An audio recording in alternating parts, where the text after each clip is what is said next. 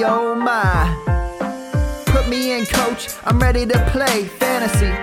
I know I turned 2 in a day, but the lace isn't hot in my veins. I can turn 2 in every way, so I turn to you 2 today and smash play. I'm prepared to listen. The X-Fippin' whip got me looking way past the pitches. Statistics all that I know, and I know that who is on first, he can say I'm ready to go. I ain't trying to steal second or third, cause I wanna win first. How am I to put all of these numbers to words? I know the terms from A to Z, it's like a gift and a curse. I know the difference between a splitter and a curve, but if I can't put it into points, man, then what's it worth? I need the truth, I need knowledge. Found this podcast with all of it, but what they call it? Turn 2. Hey everybody, welcome back to the Turn 2 podcast, brought to you by rotofanatic.com. I'm your host, Matt Williams. You can follow me on Twitter at MATTWI77IMS. We're continuing on our ADP review and preview of going into second base today. Very loaded position. Joining me, as always, is my co-host, Mr. Brian Seymour. How are you enjoying the playoffs? I got to admit, I mean, I'm watching them here and there, but I am knee deep in preparation for Fantasy Baseball 2022. So that's kind of where my head's been all day. But as far as the action I've caught and as far as the results, not only not what I thought was going to happen, but not what I wanted to happen. I did not think we'd have a Red Sox Astros ALCS, and definitely thought we'd have a Brew Crew versus somebody NLCS. So this is certainly a surprise to me. I think I saw you feel the same way based on your predictions earlier about the postseason. So yeah, crazy stuff, man. I'm a little shocked. Yeah, my predictions haven't gone incredibly well. I mean, I had, you know, that I didn't do bad as some. I know there's some out there that there's this post out there. Someone missed every single game and didn't get a single one right. I mean, I have Houston winning the World Series, which I'm not actually rooting for. That's just what I chose. It's not actually what I want to happen. You're not an Astros fan? No. Oh, I mean, they never got what they deserved. I mean, right. Again, no one enjoyed the pandemic. Now, I mean, it's a horrible thing, but I mean, the timing of it couldn't have worked out better for their franchise. They never actually got their medicine. And then Alex Cora and Hinch, they're all back in, like everyone's pretty much no one was punished at all. Right. I mean, literally the Houston didn't even feel a sting of this. And I obviously, like, you know, not the entire team was involved. There's basically hardly anyone on the team that's still even responsible. You basically have like the big three: Correa, Altuve, and Bregman are basically, you know, the three guys. But yeah, I'm never rooting for Houston. Those, I don't know. Maybe it's just the smug look on their faces, like they don't care that they cheated. You know they got away with it. They could give a crap. You know, nothing was taken from them. So whatever. I mean, I'm never rooting for them. Although a lot of other people won't, but as you know, it's funny, even after all these guys are gone, Correa's gone. I would think most people assume he's definitely gone. So, I mean, eventually you'll have this team that is comprised of completely a bunch of players that weren't even involved, and people will still boo them for the rest of the time. So, you know, I don't know. I guess since the owner, Jim Crane, is still there, people are going to continue to do it, but whatever. Right. I have them as my champion. They are a great, I shouldn't say they're a great team. They're very talented. The offense is very scary. So I would not be shocked if, you know, they ended up walking through the playoffs, just like they kind of walked through the White Sox. But anyway, we just spent a ton of time on a topic no one actually wants to hear about. So let's talk about second base. For anyone that is not paying attention to our series, what we do is we go through the ADP from NFBC main event leagues before the season, and we go pretty much spot by spot, position or ADP wise, and just kind of go where players were drafted, review how they did, if they actually return value, and kind of a preview of what's to come. The big thing with second base, is me and Brian were talking beforehand, is there's so many people that changed position eligibility. A lot of people gained. That changes ADP quite significantly. So we're going to list people, and you're going to wonder, oh, why was he taken so late? And blah, blah, blah, blah. I mean, a lot of them didn't have second base eligibility, which obviously may have changed where they were drafted, and it'll change where they're going next year. Starting at the very top, someone who gained second base eligibility is Mr. Trey Turner. Went around pick 7, pick 8 in NFBC main events. I don't think it's still first round pick, but due to the safety, I guess, of his value and the fact that he's gained second base, I would expect him to go no later than fourth, fifth, maybe sixth in drafts. I'd be very stunned if he ever went past that. So what are your thoughts on Trey Turner, and how early are you willing to take him? Because he is, for me, until we know more about Acuna, until we know more about Tatis's shoulder, he is firmly in the mix for 101 for me. I agree 100%. Yeah, 101 is definitely where I would take him. Now, of course, being a high volume player, I'll probably vary that. I mean, I don't want to have 100% Trey Turner shares, but man, I mean, like the consistency across the categories, I think is unmatched. I mean, I think of Jose Ramirez, but even that, I mean, you're not going to get probably the average out of him that you are out of Trey Turner. So yeah, I think and you know what's funny? I am seeing, like you just alluded to, I'm seeing more people that are maybe more like casual players starting to talk about Trey Turner for the number one overall pick this year. Whereas last year, that was more of just a kind of high stakes advantage player type idea. This year, I'm starting to see it just like regularly talked about. So, you know, I guess a great year like that'll do it for you. Plus now playing for the Dodgers, obviously, which should boost his value even more. The second base shortstop thing is fantastic to now have that eligibility, although that's probably like the least, I guess, quote unquote, valuable combo you could have if you're multi-position eligible, you know, kind of just middle infield. I guess like first/third base is probably the other one. I really love it when guys have that like cross infield, like first and second eligibility or something like that, but still only good that he's now eligible at second base. So yeah, I absolutely should be in the argument for 101. And I think he'll go there quite a bit, honestly, because there's some confusion up top, like you mentioned. So it'll be interesting to see. But yeah, I love Trey Turner. Next up on the list is someone a little more confusing and a little less slam dunky, if that's a word, is DJ LeMahieu. You know, he leaves Colorado. A lot of people think he's going to struggle in New York. Turns out to be the best possible landing spot for him, built for the ballpark and that right field porch. Goes on a couple of like fantastic years. Looks like he's on his way to this monster contract. Of course, he signs back with the Yankees. Struggles quite a bit, quite a bit this year. I mean, he overall, I mean, he was just probably one of the bigger disappointments in fantasy drafts, I would say, for anyone who invested in him. As far as his plate discipline goes, there's really not this massive drop off, I guess, from what you were expecting to see. But you know, as far as production, it just wasn't there. So what are your thoughts on DJ LeMahieu going into next year? I mean, do you think this is just like this weird 162 game slump or yeah. Do you think, what do you think we're going to expect? Cause he ended up batting 268, 349 on base. Not bad.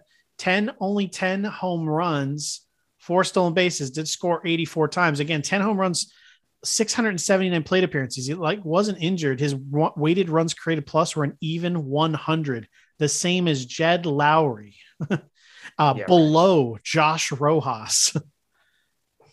So I'll keep it kind of short and sweet because we did mention him on the first base episode as well. I think that I think that, yeah, you didn't see a lot of changes in the actual batting profile or anything like that.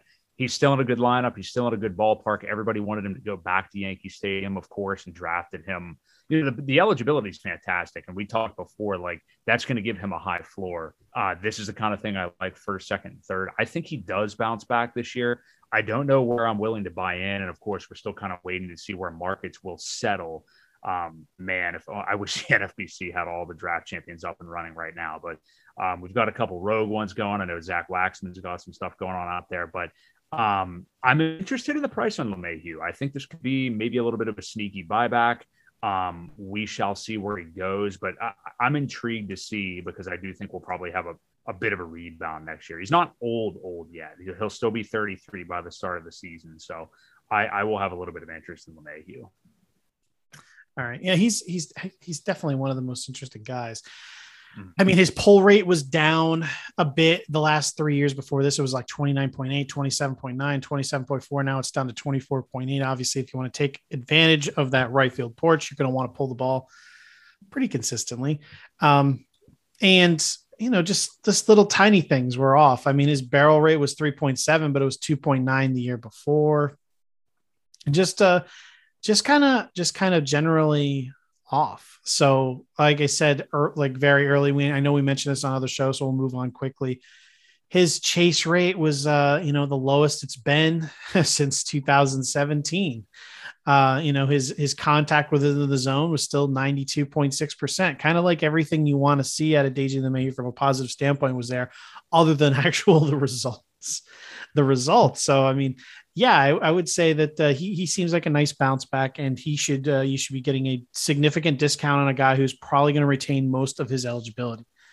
The third second baseman to go, and again, that was DJ LeMahieu we're talking about. The third second baseman to go is in drafts from preseason was Whit Merrifield, where he's interesting because if you look, if you sort by WOBA or weighted runs created plus, some kind of way where you want to kind of rank players in some kind of value system, by a singular statistic, which is difficult to do. I think weighted runs created plus does a fairly good job of doing that. Whit Merrifield shakes out as this 21st second baseman for the season as far as qualified at a 91 weighted runs created plus. For anyone who doesn't know the stat, that it's based on a 100 scale, meaning he was about 9% worse than league average. But if you look at him from a roto standpoint, batted 277, 317 on base, not impressive, but if most leagues don't count that. So he batted 277 with only 10 home runs, but 40 stolen bases and 97 runs. So from a roto perspective, quite valuable. And I think if you drafted him, 37th overall was his ADP as the third second baseman off the board, you were completely happy, maybe disappointed with only the 10 home runs. Not that he was ever like a monster power guy, but 97 runs, 40 stolen bases. You got to be, ecstatic out of what he gave you. Yeah, there were some people kind of talking him down a little bit last year. I think just because of the age, and frankly, this is something I wouldn't even know much about, but some baseball savant stuff because I don't really look there. But I don't know how you don't really love this guy still, like you said in Roto, which is usually what we're talking about. Not only that, the last 3 years, he has played in every single game. That's 3 straight years. Now, of course, one was a 60-game season, but he played 162 in 2019 and this year.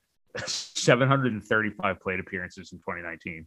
The guy plays, the guy hits. Yeah, we only got a 277 average this year. I think 280 is about what you can expect, and which is in today's climate fantastic. I don't know if he steals 40 again. I'll have to look into it a little bit. I mean, I don't know if that's like Matheny influenced or what exactly is going on with the base stealing there, but I would think that we're still going to see a high number from him. And that's why I think he stays probably market-wise, like right around where he had been going. I don't know why people don't like this guy. I think it might be what you said, like in a real baseball terms, offensively, he's not going to rate out like he would in Roto, obviously. But that Royals lineup is pretty intriguing. So go ahead. Well, I think you hit the nail on the head. And I was actually one of the people who detracted from him. I was actually on his decline in 2020. Shame on you. Well, there's a reason. If you look at a lot of the advanced metrics, he's not actually very good in terms of the way he's aging. His batting average continues to drop, and everything you want to see from a growth perspective, obviously in his age, is going the opposite direction. The problem I had with him was he is a compiler, and if he were to miss an advanced, as he gets older, say advanced age, he's not 60. As he starts to get older, if he misses any time, if his skills fall off even further as a compiler, that's a problem. Especially in week, this is in head-to-head leagues, totally different. In roto leagues, you just get the entire season. So it doesn't really matter when it comes, as long as it comes. So that's kind of why I was off of him. He continues to prove me wrong here. Everything continues to be okay. But again, you look at a 277 average, 259 expected batting average over the last few years, which I was using for kind of regression, sort of. Not that expected stats are predictive, they're descriptive. But that is a good idea of possibly looking at what is causing him to overperform versus what could cause him to go back to his expected stats. And aging had a big part to do with that. So 2018, batted 304, expected 277. Then in 2019, Whit Merrifield batted 302, 274 expected. And then in 2020, batted 282 with a 292 expected. Then this last year, 277 with a 259.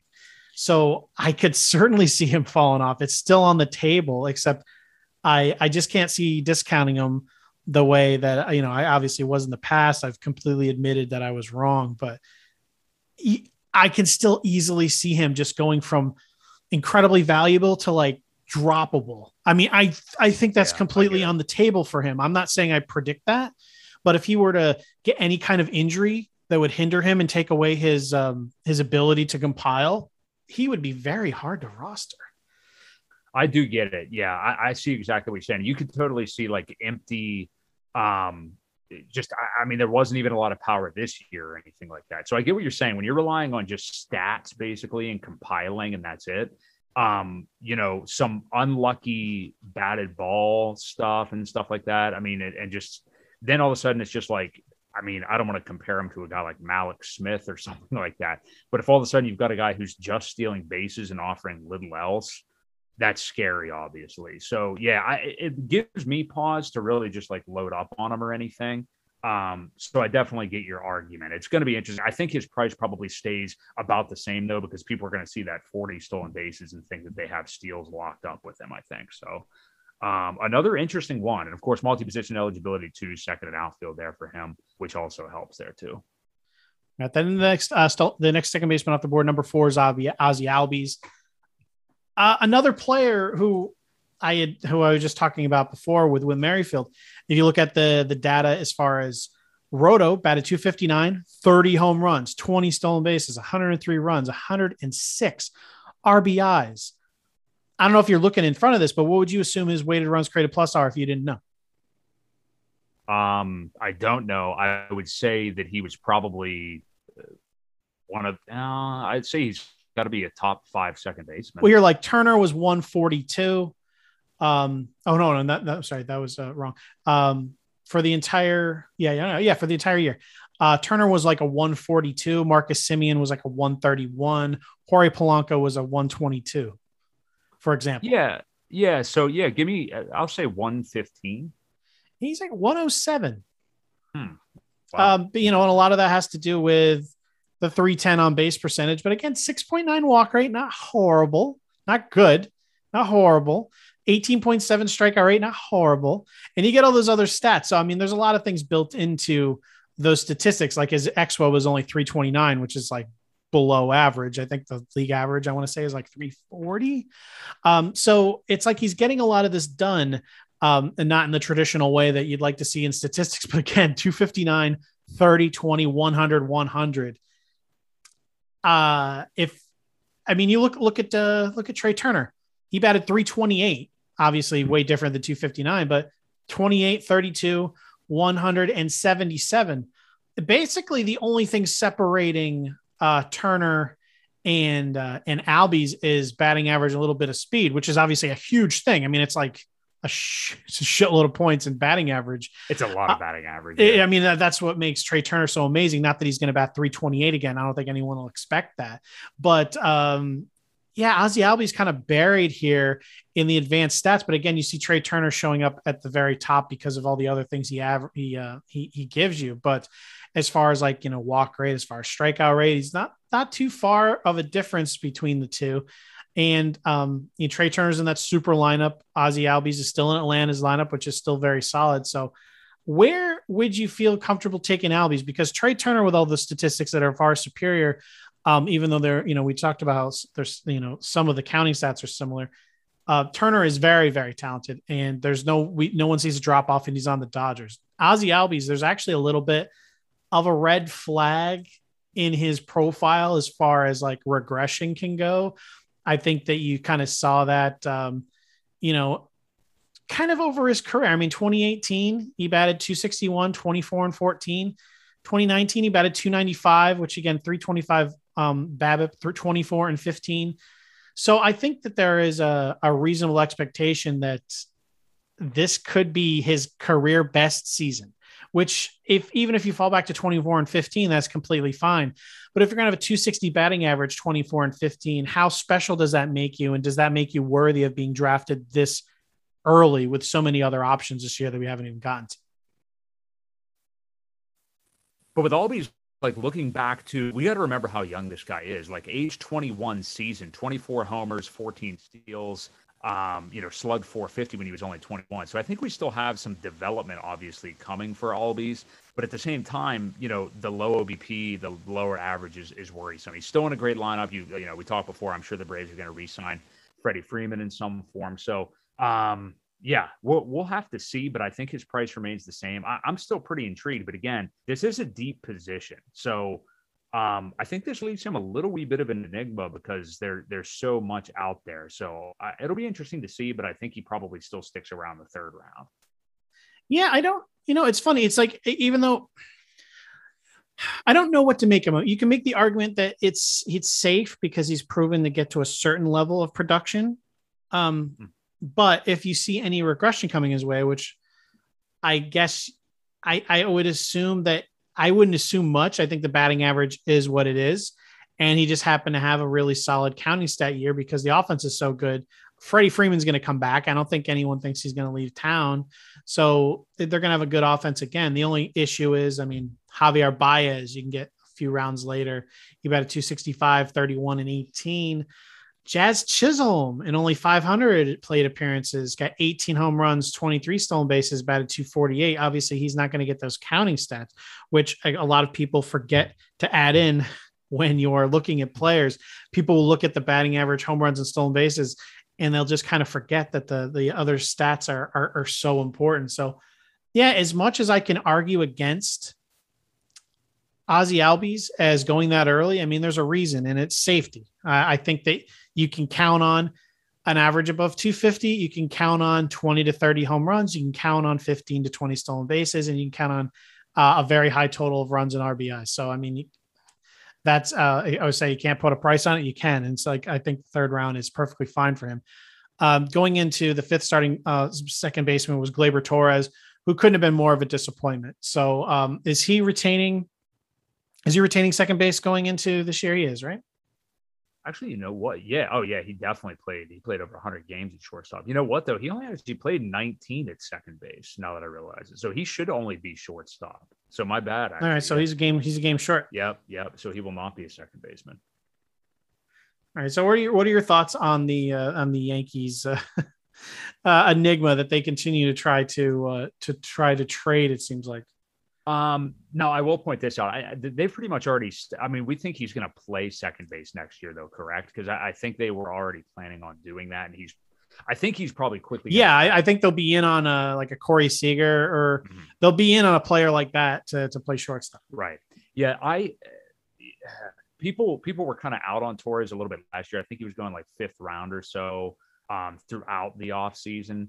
It seems like he gets banged up in some way every single year, but that's literally every Yankee. So, there's a lot of risk here, I think. But then again, you've also got the power and speed. He didn't do a lot of the power this year, 9 homers in 127 games. This is a really tough one. I think his price certainly drops. The second and short eligibility that he may pick up isn't really going to help that price that much. Because again, that's valuable, but nowhere near like when you can cross infield positions or anything like that. So obviously he's still young, just like Albies. This guy's only 24 years old. I don't think he's going to be very popular this year. We'll have to see where he goes. But again, in a position that actually runs pretty deep, I don't know how often I'll be getting to Gleyber Torres. Yeah, I don't like it. I don't see any appeal here, to be honest. This year his line drive rate was up to 22.3. In 2019, when he had that solid year, only 20.9. His ground ball rate is fine, around 41.5. That's perfectly fine. His fly ball rate was down to 36.2, which is, he traded up for some line drives, which isn't the worst thing in the world. His home run to fly ball ratio, 6.9. It was 7.1 the year before, which seems like a tick low. 21.5 in his 2019 year was certainly high. 17.9 in 2018, when he had 24 home runs and batted 271 over 484 plate appearances. That to me seems like a reasonable place to bank on.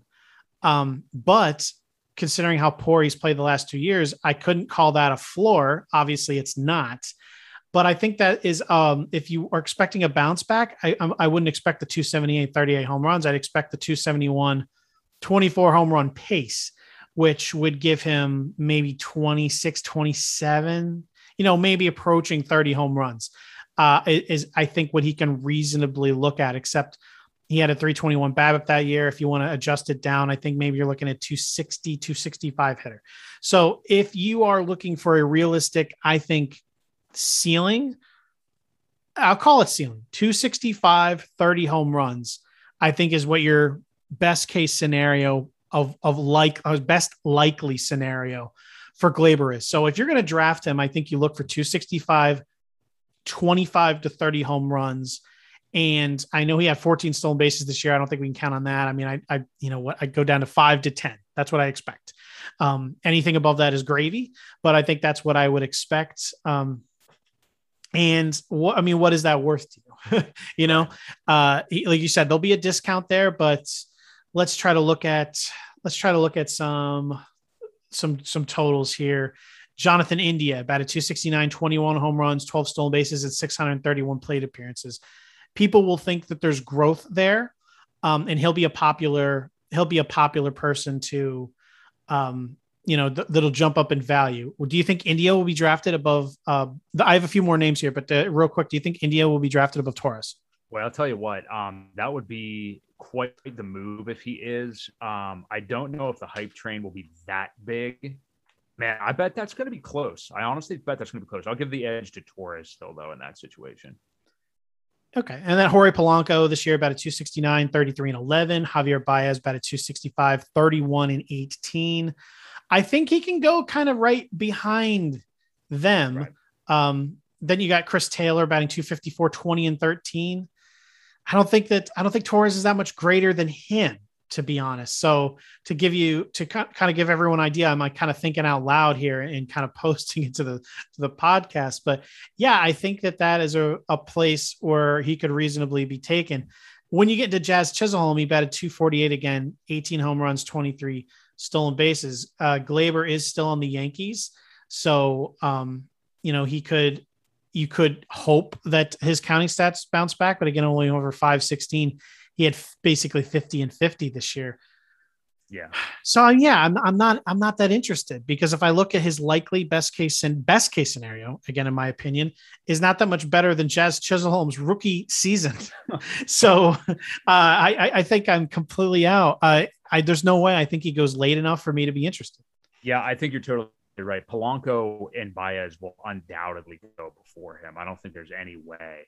And shoot, I think you named another. Oh no, you named Chris Taylor. Chris Taylor, I think there's going to be some question mark because he's a free agent. I don't know if the Dodgers bring him. Yeah, it'll depend on where he goes, right? Right. Yeah, we'll get there with him, but I am interested because I don't know what his situation is going to look like. But yeah, I think right around there is where Torres will probably go. Or to give everyone, actually, I think this is the best way to summarize Gleyber Torres, what to expect. If you look over the last couple of years, I think that Eduardo Escobar has built himself a pretty nice baseline of what to expect. He's Eduardo Escobar with a little bit of speed. That's Gleyber Torres' best case scenario. That's what I think. I agree with that. Yeah, I'm with you. All right. Number 6 is Javier Baez, who obviously joined the Mets, grabbed second base while Francisco Lindor was, available. And he had one of the best, I think, months of his entire career. He may have had the best month of his entire career in as far as plate discipline goes in September. And I think that has left a lot of people maybe with some unrealistic expectations of what he can deliver over a full year, but still he continues to defy the odds and be a very solid player overall. Batted 265, 31 and 18. We don't know where he's going to go. I think the smart money is him returning to the Mets. I think that again, I have mixed feelings on this as a Mets fan because I really appreciate plate discipline, which I do not think he has. I think we erased September. He has a pretty long track record of swinging at anything and everything, but he has proven the ability to play in New York, which cannot be understated. There's so many players, even Hall of Fame players, that cannot do it. And even though they had the whole thing with the thumbs down, I mean, it didn't really affect his performance. He kind of rose above and was basically a superstar, and his best friend plays shortstop there. So I'd expect he stay there. So assuming he stays, what are you expecting of Javier Baez? Because I get the feeling that he'll still be a little undervalued based on, I think, what I would expect to be a safe enough floor for him. There'll be a lot of players that are going to be kind of jumped up into this area. I mean, not to skip ahead, but I don't think Baez will go that much different than, like, I think he'll be in there with Brandon Lowe. I think he'll be in there with Jose Altuve. I think he'll be in there with Ketel Marte, I guess, with the injuries. He'll go a little behind this group, but there'll be a pretty massive stack of second basemen in this general area. Yeah, this is a guy who I always like to get some shares of and not totally cross off my board, because honestly, that kind of play discipline, like sometimes I just eliminate them from the player field. He has proven that he can do this, though. That's just who Javier Baez is. I think he can have another season like this, maybe discounted a little bit more, maybe a little bit off these paces. But I think he can have another season just like this. And I'm a fan of people who play. You know, we mentioned it with Whit Merrifield, even though he's got some holes as well.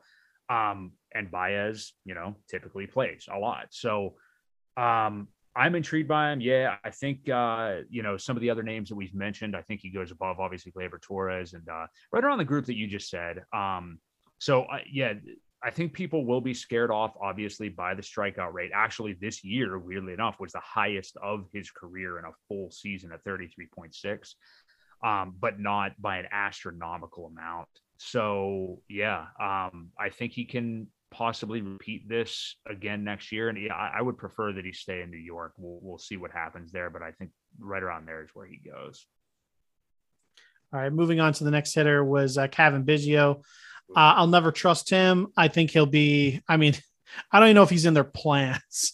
Is he even in Toronto's plans at this point? That's a great question. I mean, Zach Waxman, speaking to him again, he actually speculated he'd just be DFA'd the other day because they were discussing like what he could get in arbitration. Yeah, I think you're right. I may have crossed this guy off already, actually, but yeah, he wasn't even starting anymore. So I don't really know what you can look to. Why can't I think of the name of the guy that's starting over him? But he's much more consistent at the plate. What's his name? What you mean? Well, I mean, right now, second and short, they got Bo and Simeon. Yeah, but I was thinking of I guess who would be playing third base. Anyway, Biggio is not playing either way, and I agree with you. I don't know that he'll even be in their plans anymore. So I'm not. Yeah, Yeah, I think it's hard to. I think they have Santiago Espinal. That's who I was talking about. He actually was, you know, solid at the plate and, you know, not striking out and not hitting. So, yeah, I mean, if that's a guy that has a slam dunk job over you, really, yeah, I can't see it going very well. The next guy up was Ketel Marte, who's obviously a very interesting case because of how well he performed when he was healthy, but the fact that he just was never healthy. But this looks like it's something we're going to have to deal with him.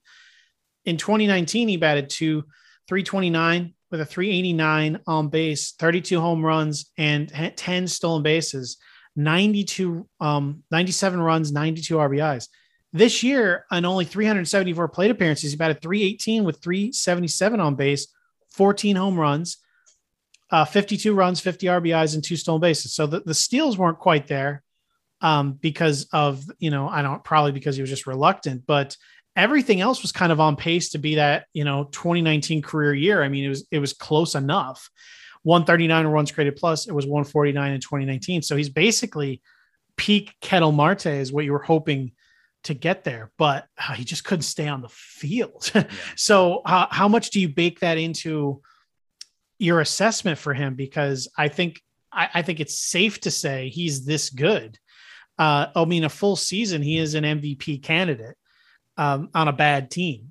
Right. I don't think they have any dreams of trading him because he's so valuable. But man, they really should, if someone's willing to pay up and give you a king's ransom, at least in terms of quantity, so you can restock your system with a bunch of players. But for now, he's stuck in Arizona in a subpar team, but still MVP talent, just can't stay on the field. Yeah, it's really unfortunate. He had bad hamstring injuries this year, and that's another. Yeah, that's the main reason for the lack of stolen bases and stuff and the missed time. But, man, I almost debated with actually just taking him out of my player pool, even though he's a fantastic hitter, I think. But we're just seeing these nagging injuries along with the depth at second base. Now, he does have outfield eligibility carried into next year too, which is cool. Second and outfield is definitely something that will help you and is very flexible. But yeah, he's undoubtedly a good hitter. So I think that's true no matter what. I think he has to fall back, though, just because, again, the volume of the guys we're talking about here. I think what you said a moment ago, him slotting after like Baez and Brandon Lau and stuff like that. But yeah, I'm hesitant to take him. I like the dual eligibility. I just want to see him stay on the field. So I know he was a hotly contested player last year. Some people were absolutely obsessed with him and some people were not. But yeah, I'm going to be very hesitant with Marte this year, I think. All right. The next guy up is Brandon Lowe, who's a lot of people were very, very surprised by his performance this year. He ended up hitting 39 home runs and 99 RBIs. I wrote an article for NBC Sports Edge. It was, who would you rather take, Brandon Lowe or Ketel Marte? And I defended Lowe, which I think, I mean, it would have been a different story if Marte was healthy, but here nor there, my definition of why I wanted Brandon Lowe is I predicted 40 home runs. So to everyone who thought that was crazy, well, we'll take a minor victory lap here. There's this statistic that Alex Chamberlain came up with, blast percentage, which essentially takes someone's barrel rate and just takes out the weak barrels, which is basically the ones that were barely got their launch angle wise or like barely got their exit velocity wise. And it basically took prime barrels and turned them into this thing called blast percentage.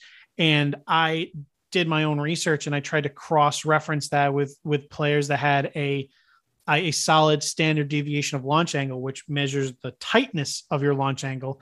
You know, you're not hitting too many pop-ups. You're not hitting too many ground balls. You're consistently hitting the hot zone of your desired launch angle consistently. That's standard deviation launch angle. You want that number to be low. And he was right up there with kind of league leaders. And over the past couple of years, he was up there with like the elite of the elite. And when he hits the ball, he hits it hard. So I was hoping that they'd give him a little more run versus lefties, which they actually didn't. I mean, at the end of the year, he's proven he can smoke lefties at times, but it is the Rays. So, I mean, the fact that he had 39 home runs and they still sat him versus a decent amount of lefties is pretty solid. He only had the 247 batting average, which is something you're gonna have to live with for the entire year. But since the June 21st deadline, which I love to bring up, since it was a little more even playing field, breaking stuff wasn't godly anymore. No one was better since that date than Brandon Lowe. Trey Turner, 158 weighted runs created plus. In second place, 171 for Brandon Lowe. Batted 284 with a 370 on base, 627 slugging since June 21st. That is a large sample. 11% walk rate, 26 home runs, 67 RBIs, and 335 plate appearances. So yeah, I 1000% believe in Lowe, and I am actually giddy at him choking in the playoffs because I'm hoping that'll suppress his value going into next season. Because guess what? I don't care about the postseason in fantasy baseball unless I'm a Rays fan. I don't really care about the postseason for them. So yeah, Brandon Lowe, all of it. I think that last year he was getting undervalued, and I think this year he'll continue to be undervalued because he's going in this tier, and I don't think he should be. Yeah, that's incredible. The amount of home runs. I'm impressed with that amount of power. I kudos to you for calling that. But I mean, yeah, you can kind of see it coming. I mean, like 17 home runs in only 82 games in 2019. I mean, you could see that this guy had that kind of power, and then 14 and 56 games in the COVID shortened season. The plate discipline numbers pretty much reflect what he's been doing already. he's never going to knock your socks off batting average wise or anything. But if he's providing that kind of power and from second base, that's not something you're seeing out there. I don't think we can count on many steals, but hey, he's one of those guys that's contributing anyway. So that's fantastic. The only thing I do worry about, like you mentioned, is Ray's going to Ray, and I just don't know when he won't be in there against lefties. If, we look at the strikeout rate, we look at the batting average, if he does slump hard, I get nervous with lefties. I just get nervous with not, especially a guy that plays with Rays, but really anywhere, that if they start to slump hard and there's some risk in that batting profile, it worries me a bit. So that's not enough to say that I wouldn't be in on Lau. Is it now? Are you saying low because it's changed to low, or is it still Lau? Because I thought it was low. I have no idea ever when I'm talking about any of these players. Okay. All right. Well, we'll call him Brandon, which I think is pronounced correctly. Brandon L. Yeah. Hey, if by the way, if everyone really loves Javier, or if everyone really loves Gleyber Torres and you're obsessed with him, take Brandon Lau, because that's who you want. Yeah. It's literally what you're hoping Gleyber will be is what Brandon Lau is. I think you're dead on with that. Yeah. Lau goes ahead of him for sure. I think he does go around that Baez territory because, again, I think there's some flaw, a little bit of flaw in his batting profile too. But yeah, I think there's a lot of reasons to still be excited about Lau going into next year. Castanier. Oh, Castanier is next. We're going to skip him. Yeah, I mean, is his career over? I mean, what are we doing? I don't know. I mean, I'll take him in draft and holds maybe, or best balls. I don't know. I don't know if I want to waste the spot. I wouldn't, because again, I mean, he's going to be going like non-existently late, but I don't even know if I want to waste the spot. No, because I don't like that batting profile way. And again, that's what I took a share or two of him coming into this year, because it was like, okay, maybe this guy can sustain it like Javi Baez. And then you just see out of the gate what can happen to a guy like that, goes to AAA multiple times. So there's no scenario there's no format where I would have him in 2022. Next guy up, and that was Castanier. We're Jose Altuve, the 11th second baseman off the board for NFBC. He had a very successful year, 278, 31 home runs, 117 runs, 83 RBIs, 5 stolen bases. Stolen bases are gone. Just stop it. They're not coming back. I mean, I think we're far enough away where we could officially say that. With him and Mike Trout, the stolen bases are gone.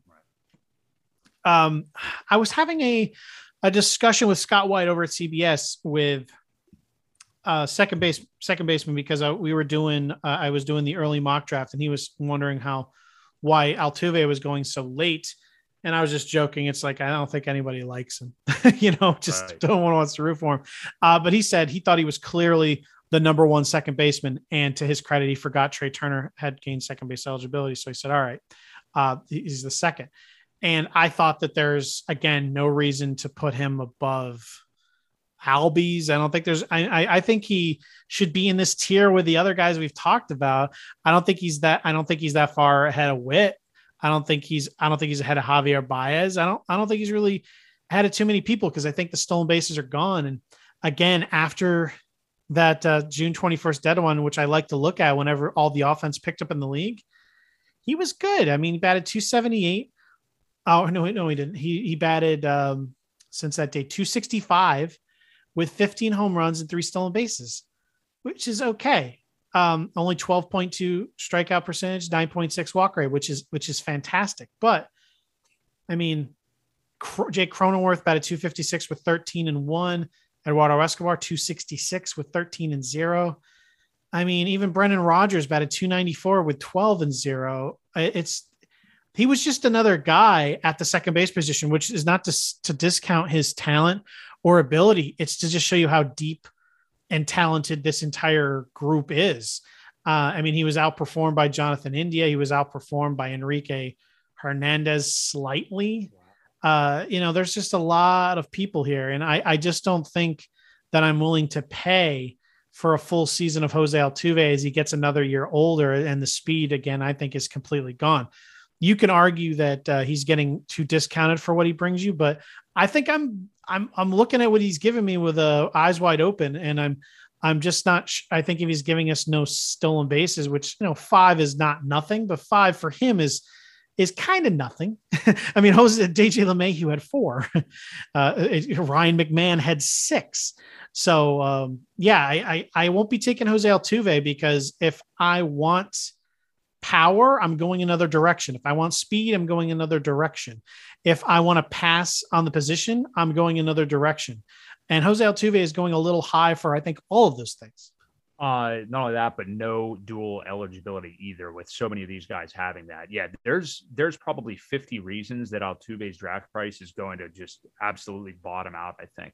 It's the age. I know you were somewhat being tongue-in-cheek, but yeah, people do not like him, which, you know, if you're playing high stakes and that influences your thinking, I don't know that I'd be playing high stakes anymore. But, you know, he's had some injury issues in 18 and 19. He is getting older, of course. He's 31, which isn't, he'll still be 31, but turning 32 quickly into the 2022 season, not running anymore. I could just go on. I mean, there's so many reasons that people will not be in on him, I think. And you're going to have to monitor the price, because if it gets to be obscene, then there might be a buying opportunity there. This is still a very accomplished hitter that is going to be in a solid lineup. So I really want to see the price, but man, I think he could absolutely free fall. And even some of the things I've listed, I don't like either. I mean, I'm not a fan of the fact that he's not running anymore, you know, the age, some of the injuries in the past and stuff like that, but it may get so ridiculous because people just aren't a fan of him. That there may be a buying opportunity. So I'm going to keep my eyes peeled for that, because he's going to be super interesting. I can agree with that. I think it's mostly, I just had a few people who were very sharp in the industry say how highly they think of him. And if he's going to be firmly above these other guys in this tier, I can't do it. I mean, if I can get, they said we're out on Marte, but if I can get Marte like 6 rounds later, I'll do that. I'll do that instead. Right. And I'll just take you know, I mean, it's in that June 21st date. Basically, Jose Altuve was Abraham Toro with a better batting average. Oh man, nice. 30. I mean, really, he was the same guy, just 30 points higher batting average, which is still something. But again, it's Abraham Toro we're talking about. Exactly. And that's Jose Altuve. Bringing up next is, we don't have to talk about him much because we've talked about him already, is Jeff McNeil. I'd expect a bounce back, but I just need to see where he goes. I expect a bounce back here, but again, he doesn't stand out in any particular category. He's just kind of just a solid guy across the board. I expect a bounce back in batting average, but again, we don't even know if he'll be on the Mets, what position he'll play.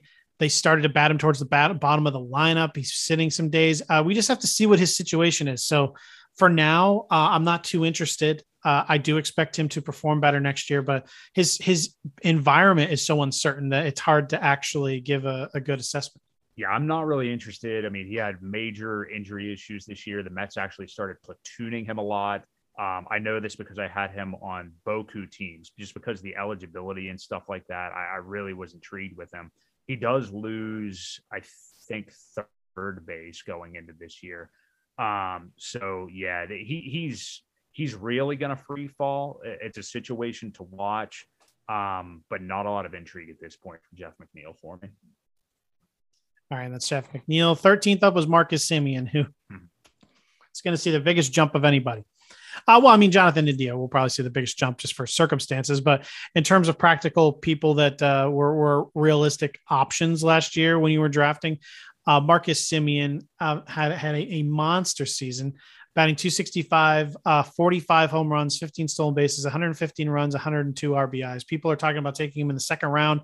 I'm completely out. I'm no interest in that price point whatsoever. I'm not necessarily that interested in taking him in the third round either.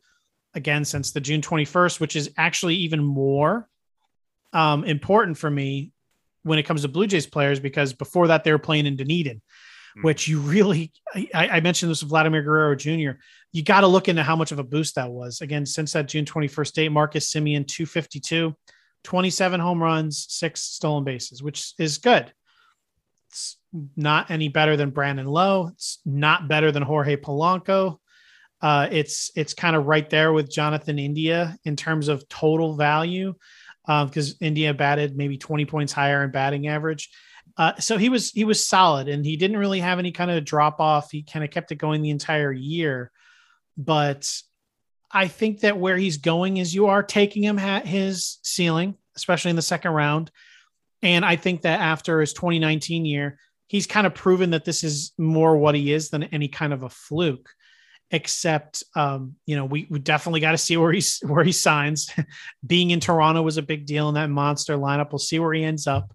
And it just depends on where he goes. Because I'm not saying I don't believe, I believe that Marcus Semien is pretty much what we saw, just a little worse. Take out, if you even out the first couple of months. Second round's too freaking early. Beginning of the third, it's just too early. This position's so deep and that is so early. Yeah, it's hard to disagree with anything that you've said. I'm happy that I had lots of shares of Semien coming into this year, not because I thought he was going to do this, but because he plays a shit ton of games and I did a lot of best ball. So that's pretty much the reason I had so much of him. But for him, I think he's universally going to be going in the second round. You named every reason why I don't see him returning anywhere near that amount of value. I think we'll probably be looking. Well, first off, we don't know where he's going to go. What are your thoughts on that? How confident are you? Because obviously the best case scenario would pretty much be that he re-signs with Toronto. Do you think that happens, or do you think he could go elsewhere? Well, in terms of what Toronto needs to do, he's not actually a perfect fit for them, other than the fact that he was just really strong. There's getting a left-handed bat in there, maybe making reassuring that they're starting pitching holds together, because they still need to retain Robbie Ray. Yeah. I don't know how much money they have to spend and what they plan on doing, but they certainly have better fits that they can do with their money. That's the best place for him to go. But I don't know if I would really put money on them bringing him back. Yeah. Again, he'll watch it be the first thing they do, because it's not like it's a bad move by any stretch of the imagination. Are you sure? Because I think it might be a bad move, because it's probably going to be like, he's 30 years old. He just had the best year of his career that he's never going to do again. And if they give him like 7 years and 185, I mean, what would it be? I don't know what the deal would be. Maybe I'm just ridiculous with that amount of money, but like that screams to me like Albert Pujols A-Rod contract. I don't know if you want to get into that kind of territory. You know what I mean? Like, I think he's in like the 480, 4 years, 80. I think he'll be like around there. He should be. I just don't know if that's, I mean, maybe one team goes 5 on him. Right. I don't know. I mean, if someone goes 5-125, which, some team may, the Blue Jays shouldn't do it, but we'll have to see. Yeah. But yeah, again, I believe in him. That's Marcus Semien. Moving on, 14th off the board was Andres Gimenez, which, I mean, obviously huge disappointment. Was kind of messed with and sent down to AAA, I think, for just service time purposes. And he came back up, and Ahmed Rosario was actually very solid, so he didn't get a lot of playing time. In AAA, batted .287, 10 home runs, 8 stolen bases. At one point, I think he had home runs like 5 games in a row. And only 210 plate appearances in the majors. He only batted .218, 5 home runs and 11 stolen bases. So again, for the season, you're looking at 15 home runs, 19 stolen bases over about 443 plate appearances. I will actually be on him this year. He'll be a guy people have completely forgotten about. I want to see and get a good idea of what Cleveland has in store for their infield, but I think that he's probably going to be probably a regular part of their offense going into next year. So I think that the skill is still there for him to deliver kind of what you were hoping to get. As far as like, I think he can easily give you 20 plus steals. I think he could give you those double-digit home runs. I think he can give you a batting average that's at least 250, 260 over a full season, I think, if he's given time to actually stick in the majors, and he has that fantastic glove that's worth keeping it at shortstop. So huge disappointment this year. He got bumped up a lot because, Lindor, he got traded there for Lindor. People thought he'd be in the air every single day, and he just rack up cheap stolen bases. That obviously just didn't happen. But I think people will just write him off, and I think it's kind of a mistake. So for draft and holds, especially, I will be taking him late and very happily, because I think that you'll be able to get him at a price where even if he busts, it's not going to hurt you. And I think there's nothing but upside here.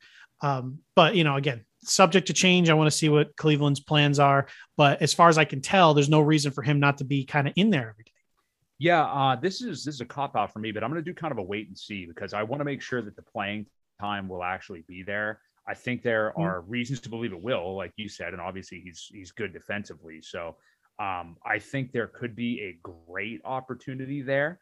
And I agree with you. Most people absolutely write him off. He hit near the Mendoza line. I mean, there just wasn't a lot to like, but he was overhyped coming into the year. I mean, I think a lot of people saw that, but now he's, this is the game you play. The pendulum swings. He'll be undervalued. So I'm also interested in Ahmed Rosario too. I think there could be a lot of playing time for those two guys, but it's a wait and see for me. But I agree with you. I think there could be an opportunity there with Andres Gimenez. I kind of want to agree with you with the wait and see. And I think I kind of alluded to that. It's just, I think in these early drafts, I'm going to just take a plunge, right? Because I think he's so written off that the price will just be still worth it for me. Because I mean, I look at what they have. I look at what they have in their minor league system that's ready to go. I don't see anything stopping them. So I don't know. It's a matter of price, but yeah, it's as far as practical purposes. If you're any kind of like actual high stakes leagues, you want to be able to get those those at bats kind of accounted for. 15th, again, this is shocking. Taking after Andres Gimenez, that's how much he got pumped up, was Max Muncy, who has had a terrific season.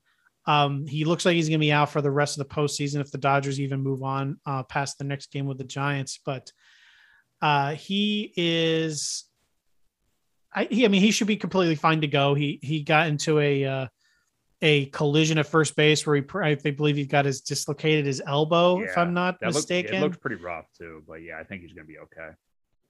Yeah. And I think he'll be fine, but he's someone that I kind of write off from year to year because I hate his profile. He's one of those people that just takes too many damn pitches. And if you kind of look at it, there's actually, it looks like there's a hole in his swing where he can be pitched to, and it just doesn't happen. It's just, he's patient. He waits for his pitch and he punishes the other team for it. He does take a ton of pitches. He has like over like a 20% called strike rate almost routinely. But he doesn't make like an outstanding amount of contact in the zone, but again, he waits it out. He doesn't chase and he waits for his pitch and he makes everyone pay for it. This year he batted 249. So again, I think that low batting average is his par for the course. He batted 192 last year, which is again on the back of a 203 BABIP. Before that, he batted 251. So you're getting that 250 batting average. But again, over his after his last three full seasons, 35 home runs, 36 home runs. Guess what I'm expecting in 2022? A 250 batting average with 35 home runs. So he's one of those guys where I feel you could just write his production down in ink. Have your projections ready. Write down 250, 35 home runs. Just mark them down for 90 and runs and RBIs, and see where that leaves you. So that I think he should be going right around that tier with low Altuve and everything, but he still did retain a lot of his position eligibility. Should give him a bunch up. So I think I would slide him maybe just in front of all those guys, except, he doesn't give you those stolen bases. So I think that, it depends on what you need, whether you go with like him or a guy like Javier Baez, for example, but I think he deserves to be kind of right up there in that area. I agree with you. Yeah, I'll keep it kind of short because we addressed him on first base too. But it looks like he's going to be fine from the injury. And I'm with you. I don't love the plate approach, but this is another guy like we talked about with Baez before that shows that he's able to pretty much do this, and the production's been so ridiculously consistent year to year. So I love the first base, second base eligibility. That's something I'm always really interested in when you cross over the positions, like I mentioned before. Can really help you out. But yeah, one dimensional. I mean, he's a homer guy. He's not going to hit well. But again, the consistency. So there's some trade-offs there. It's a weird case because he plays for a popular team. He had a good year, but he's not going to give you much in batting average. So I'm not sure. I think the market maybe stays, I guess. Well, he's going to move up a little bit because he's coming off a rough year with COVID, but I think he goes right around the guys that you mentioned as far as he goes. All right. So that was Max Muncy we're talking about. Right now we're kind of going to go out of order. I'm just going to read pretty much a massive list of names, and we're going to go with the best of the rest who we want to talk about here, since we're going a little long, like always. From 16 to 30, Mike Moustakas, Dylan Moore, Tommy Edman. We're definitely going to talk about Nick Solak, Colton Wong, Gene Segura, Nick Madrigal, Garrett Hampson, Gavin Lux, Willie Castro, Ryan McMahon, Ty France, Jake Cronenworth, Jorge Polanco, and Chris Taylor. So we'll just kind of go rapid fire down that entire list. Mike Moustakas, me and you have already agreed we're kind of off of him because how incredibly brutal this season was for him, right? Totally off Moustakas, yeah. Dylan Moore, is he actually, I believe he should be at second base again, right? He will be, yes. Yes, he will. Are any interest there? Because the batting average is brutal, but he still did deliver home runs and steals. It just seems like I don't know if he'll be in the long-term plans for Seattle. As he again such a albatross with batting average. I'm worried about it. Yeah, he hit so terribly that he was hardly even playing down the stretch. So I'm really worried about it, honestly. So I had a decent bit of him this year. I had high hopes, did not pan out whatsoever. Yeah, you got the stolen bases, but you can't deal with that kind of batting average. So I doubt I will have any Dylan Moore going into next year. Tommy Edman, one of my absolute favorite players who I had everywhere this year. Tons of eligibility, about a 262 with 11 home runs, 30 stolen bases, 91 runs, and 41 doubles. Was leading I don't know if he ended up leading the National League. He was for the longest time. He may have ended up leading the league. What do you think of Tommy Edman going into next year? I think he's going to be, again, incredibly undervalued. Well, as a Cardinal fan, I obviously love the guy. He is such a classic Cardinal too. Like just one of these guys, like late bloomers that does it all. And like, who is he, you know? But I want to ask you, like, cause I think the steals will remain there. He's going to play every day. There's always a place for him to play. There's a lot to love. The eligibility, of course. What isn't there to love? The question I have is, you talk about Whit Merrifield and the potential for like just being a compiler. Do you see any of that with Tommy Edman? Because I mean, just a little bit of like bad luck BABIP wise, we could be looking at a lot of emptiness here. I mean, do you not worry about that with Tommy Edman at all? I do. But I think you kind of brought up the perfect players. Whit Merrifield is like, why am I taking Whit Merrifield in this third when I can take Tommy Edman in the seventh or eighth or ninth or ninth? I don't know how everyone's going to value him. But as far as first, my gut feeling is, I'll have a lot of Edman because I think his price kind of bakes out his risk a little bit for me. Mm-hmm. Yeah. He is. It's really interesting. I think I'll probably have some shares simply because of the eligibility, but those 30 steals are going to give people, there might be some sticker shock. Maybe he does go a bit higher. So we'll see, but I think he will be a bit popular this year. I mean, I like shortstop and second base so much that for me, I'll probably have Tommy Edman as my middle infielder. Mm-hmm. I will probably have already invested. By the time I draft him, I probably have already taken a second baseman and a shortstop in a lot of cases, not all, but a lot of cases. So I might end up just him as my middle infielder, which again will be even better because I'll already be kind of set at the position and I'll be able to move him in and out. Right. Nick Solak.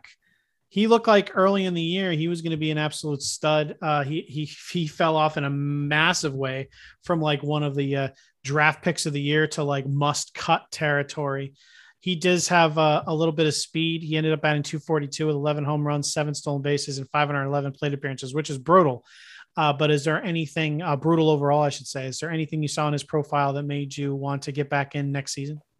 Just kind of what we already saw going into last year, and the fact that, when they called him back up from AAA, they were like, he's playing every day.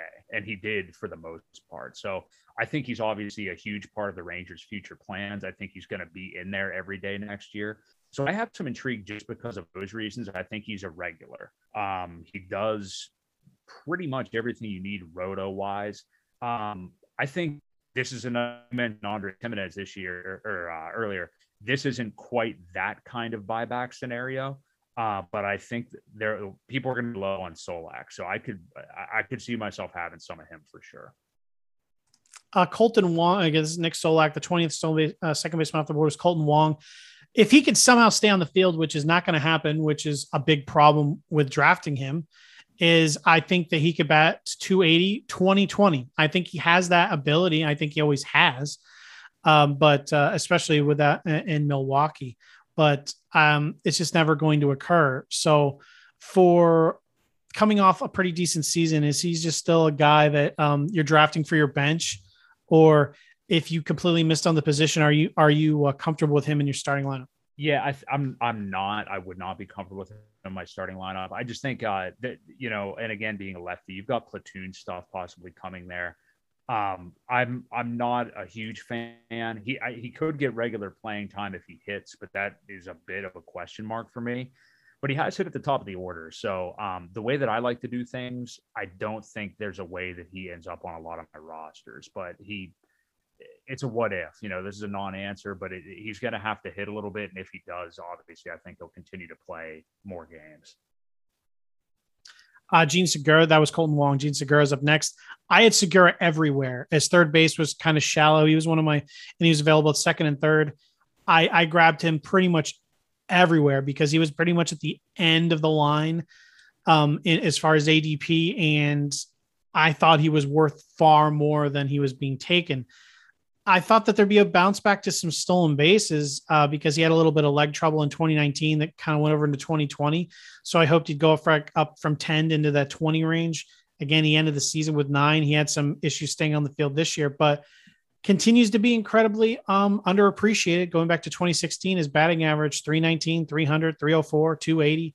And then he slipped in 2020 when he was injured to 266, back up to 290 this year. He's always going to have a solid batting average. He's always going to have a solid on base too. If you are playing in those leagues, he gives you 10 to 20 stolen home runs. He gave you 14 this time. He only gave you 9 stolen bases. So, I mean, I think you got to accept right now that those 20 stolen bases probably aren't coming back, but kind of like a Starlin Castro-y. I mean, not to bring up his name, but better guy. I mean, yeah. I mean, as far as statistic wise, a better version of what people were hoping for him over the last few years, where I think just an underappreciated player that still can't really push the needle in many categories. But again, if he can give you those 10 stolen bases, if he can be healthy for a full year, maybe he gives you 15. But I still love Segura. I think that he'll be another target for me once again, as someone who probably give you decent batting average and kind of good across the board. It's just, you can't count on him to star for you because he's not staying on the field. I think he's proven that. I won't waste a lot of time. I agree with everything you said. Model of consistency. I also had him everywhere. Second and third eligibility is beautiful. Consistent guy. Not going to be drafted highly because he's older and boring, but he hits, and older and boring is usually what helps you win in fantasy. So yeah, I like Segura still too. Nick Madrigal. I won't offer anything here. We got to wait and see what his rehab looks like, what the Cubs have in store, but high on base guy who could give you a 300 batting average and then 20 steals. We just got to see where the market value is him. But for now, I think he's nothing more than a best ball guy, or someone maybe you take at the very end of your bench if you happen to really have screwed up middle infield, like as a last resort. Yeah, I have no interest. His injuries have been a bit too much to overcome. He had a shoulder issue coming into this year, so I don't have any interest in Madrigal. All right, 23rd off the board was Garrett Hampson, who 494 plate appearances, 11 home runs, 17 stolen bases, only batted 234. He continues to have that upside where, the Rockies are trading people. Trevor Story's leaving town. If he gets a full season and he gets in any kind of groove, 40 stolen bases are there. They are there. I don't know if I ever want to invest in it though. Right. He's a popular pick every single year because people always think he's going to do that. But is he going to get the playing time, like you said? I mean, he did get some this year. He offers some defensive skills, so that definitely helps. I just think that because of the stolen base potential, he perpetually is going to go higher than I'm willing to go. And if you can't muster a 300 on base percentage playing in Coors Field, I don't really know what to say to you. No, I probably couldn't do it, but neither can Garrett Hampson. 24th off the board was Gavin Lux. He's finally looks like he's probably going to have playing time next year, which has always been his issue, but he hasn't played well when given the opportunity for the most part, but he kind of changed that at the end of the season. He's been playing well of late. So Gavin Lux, to see someone where you're willing to pay for his services, I get the feeling that he'll be on so many people's sleeper list that his ADP will still get pushed beyond where I'm willing to go. I'd rather he hit on another team probably, and I'll just, reevaluate the next season, but it all depends on how much he gets hyped. Yeah. Yeah. I won't have much of him. He's probably going to get some playing time this year, but I haven't really seen him do anything yet. This field is way too deep. So. All right. And so as we continue to go through this So continue to go through the field. We've gone through basically the top 25 or so. What are some of your favorites going through? So we're not going to touch all of them. You got Ryan McMahon, Jake Cronenworth, Jorge Polanco had a massive season. Chris Taylor, we already talked about. We don't know where he's going to actually end up signing. That'll end up being a big deal for him. So who are your some at the favorite here? Let's talk about Jorge Polanco. Do you think that there's any chance that this kind of power outbreak, and more importantly, his steals that we kind of saw come across, these double-digit steals, do you think that there's more of that to come, or do you think he's just this massive bust going into next year? I don't think he's a massive bust, but again, you'd be paying top dollar for a guy who's never done this before if you draft him. So, I mean, the batting profile looks pretty much the same. He didn't really do anything as far as like some of the skills that was way different from what he's done before. I just think some of the counting stats ended up being higher than what you're probably going to get. So this is another guy. I think I literally had 40% of him on my rosters this year because of the position eligibility and stuff, but probably will not be in as much this year because of the price. How about Jazz Chisholm, who people were excited about his potential? He always struggled mightily with strikeouts, still at a 27% strikeout rate. Was it this year, or is that since June 21st? Because that's where I have it filtered. But very solid rookie year for him, and he's going to be in there every single day for the Marlins. Ended up batting 248 with 18 home runs, 23 stolen bases. So do you think there's a nice step forward for Jazz, who, again, 28.6% strikeout rate? So that's a pretty big issue. Yeah, I'm not a fan of it, honestly. And I know I'm in the minority, and that's totally fine. This is going to be people paying for a breakout that they don't know is coming. This happens every year in fantasy baseball. I'm fine to let him go wherever he's going. I don't think I'll have very much of him. I don't have a reason to do that with this field, and I'm concerned about the batting profile. So he'll probably get there one day. I'm not saying he won't, but I'm probably not the best in. All right, and the last guy, let's cut it off here. Let's talk about Jonathan India, who everyone's probably been waiting through this entire episode for us to talk about in his rookie year. 269, 376, 459, 21 home runs, and 12 stolen bases over 631 plate appearances with 98 runs scored, 69 RBIs. He's going to return to a fantastic ballpark. 22.3% strikeout rate is fine with an 11.3% walk rate, which is great. I mean, he's a top prospect who carried an almost 10% barrel rate, and everything looked pretty solid as far as expected statistics and all of his batted ball data. I mean, he pulls the ball like crazy, but it does work for him. He carries a nice healthy 22.5% line drive rate. Doesn't put the ball in the air too much, has a kind of middle of the road 15.9% home run to fly ball ratio. Just kind of everything you would look for in a player looks fine. I mean, 25% O swing, which is about 6 percentage points below league average. Doesn't, low swinging strike rate, and a just above average in zone contact rate. Just everything looks solid. He decent batting average, decent power, decent speed, and solid plate discipline. I like it a lot. He'll be one of those guys that'll get talked up a ton. But I'm not sure the ADP will actually jump up to where it should. So I think unless he somehow finds himself in that tier we've been talking about the entire day with the Baez, Altuve, I think he'll be right behind them. And if he is, I'll be all over it. If he gets pushed up into that or above, I may be out. But if he falls behind there, like I think he will, I'll be in. It's really interesting. Yeah, it's all going to depend on price, which kind of stupid to say because that's how it always works. But he, again, was a rookie. I don't know that we see a repeat of these rate stats. I think we can see a little bit of a pullback there, especially in the on-base percentage of 376. I mean, my God, that's fantastic. But again, he does have those skills. So I think we're going to see a little bit of a pullback. But that said, that doesn't take away that this guy's got an amazing plate approach for a young dude. He will be 25 by opening day, so a little bit of a late bloomer, but that's perfectly fine because, he may have arrived already.